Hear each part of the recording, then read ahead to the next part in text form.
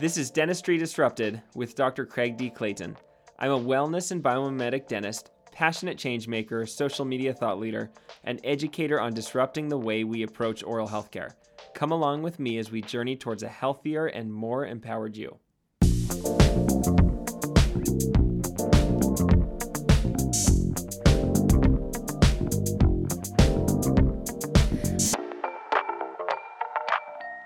Hello, welcome back, my friend. Last week, I shared a brief overview of my journey into biomimetic and wellness dentistry, and why I have become known as the Cavities guy on Instagram, among other things. Today, I'll be teaching you the number one most misunderstood thing about cavities, and this is one of my passions in prevention. Most people were taught that cavities are caused by sugar and not brushing and flossing enough.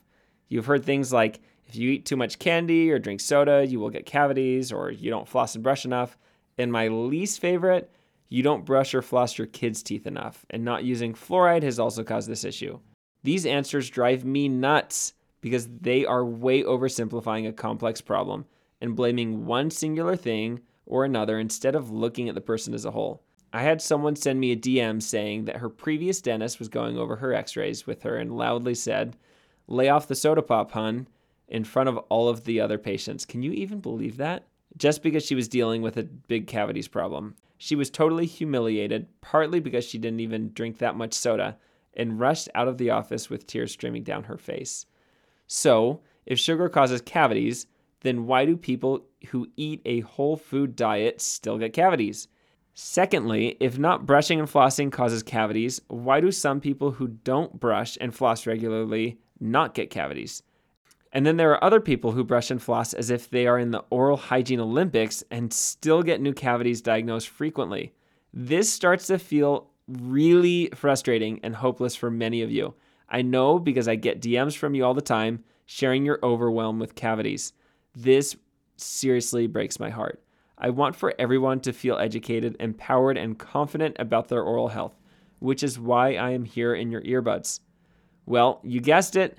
Cavities are more complex than sugar elimination and brushing bonanza. Here is the number one misunderstood truth about cavities. Are you ready? All right, here we go. First, cavities are not a sugar problem. Yes, you heard that right. Cavities are not a sugar problem. They are an acid problem. A little bit of anatomy for you about teeth. They're primarily made of minerals calcium and phosphate.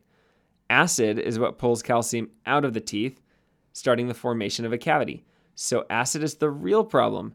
Does sugar play a role? Sure, but it's different than you think. Do you remember the pH scale from science class? If you don't worry about it. I got your back. Here's all that you need to know. Neutral is a pH of 7, which is what your mouth and body like to be at when balanced. Acid is represented by a low number. The opposite of acid, alkaline, is represented by a large number. For example, battery acid, which is extremely acidic, is a pH of 1. And bleach is a pH of 13, which is extremely alkaline. Neutral, again, is a pH of 7, which is what your mouth and body like to be at. Anytime your mouth dips below a pH of 5.5, the teeth start to lose calcium. And this happens all the time when we eat. It's a normal process. I had a patient that lived a very low-tox lifestyle, had eliminated processed foods from her diet, and was still getting cavities. Come to find out, her mouth was constantly acidic due to drinking lemon water all day long. I'm not saying to not enjoy your lemon water or your apple cider vinegar shots or whatever else you want to consume, but how you consume it is really the key.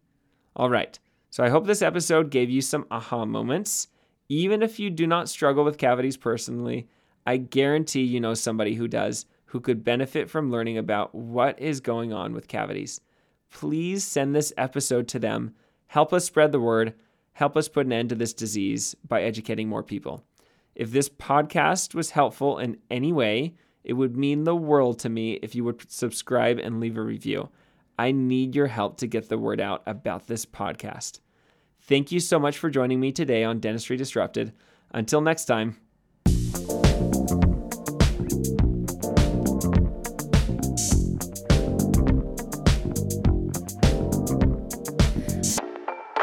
Let's go. Episode 2. Here we go. It's me, Dr. Clayton.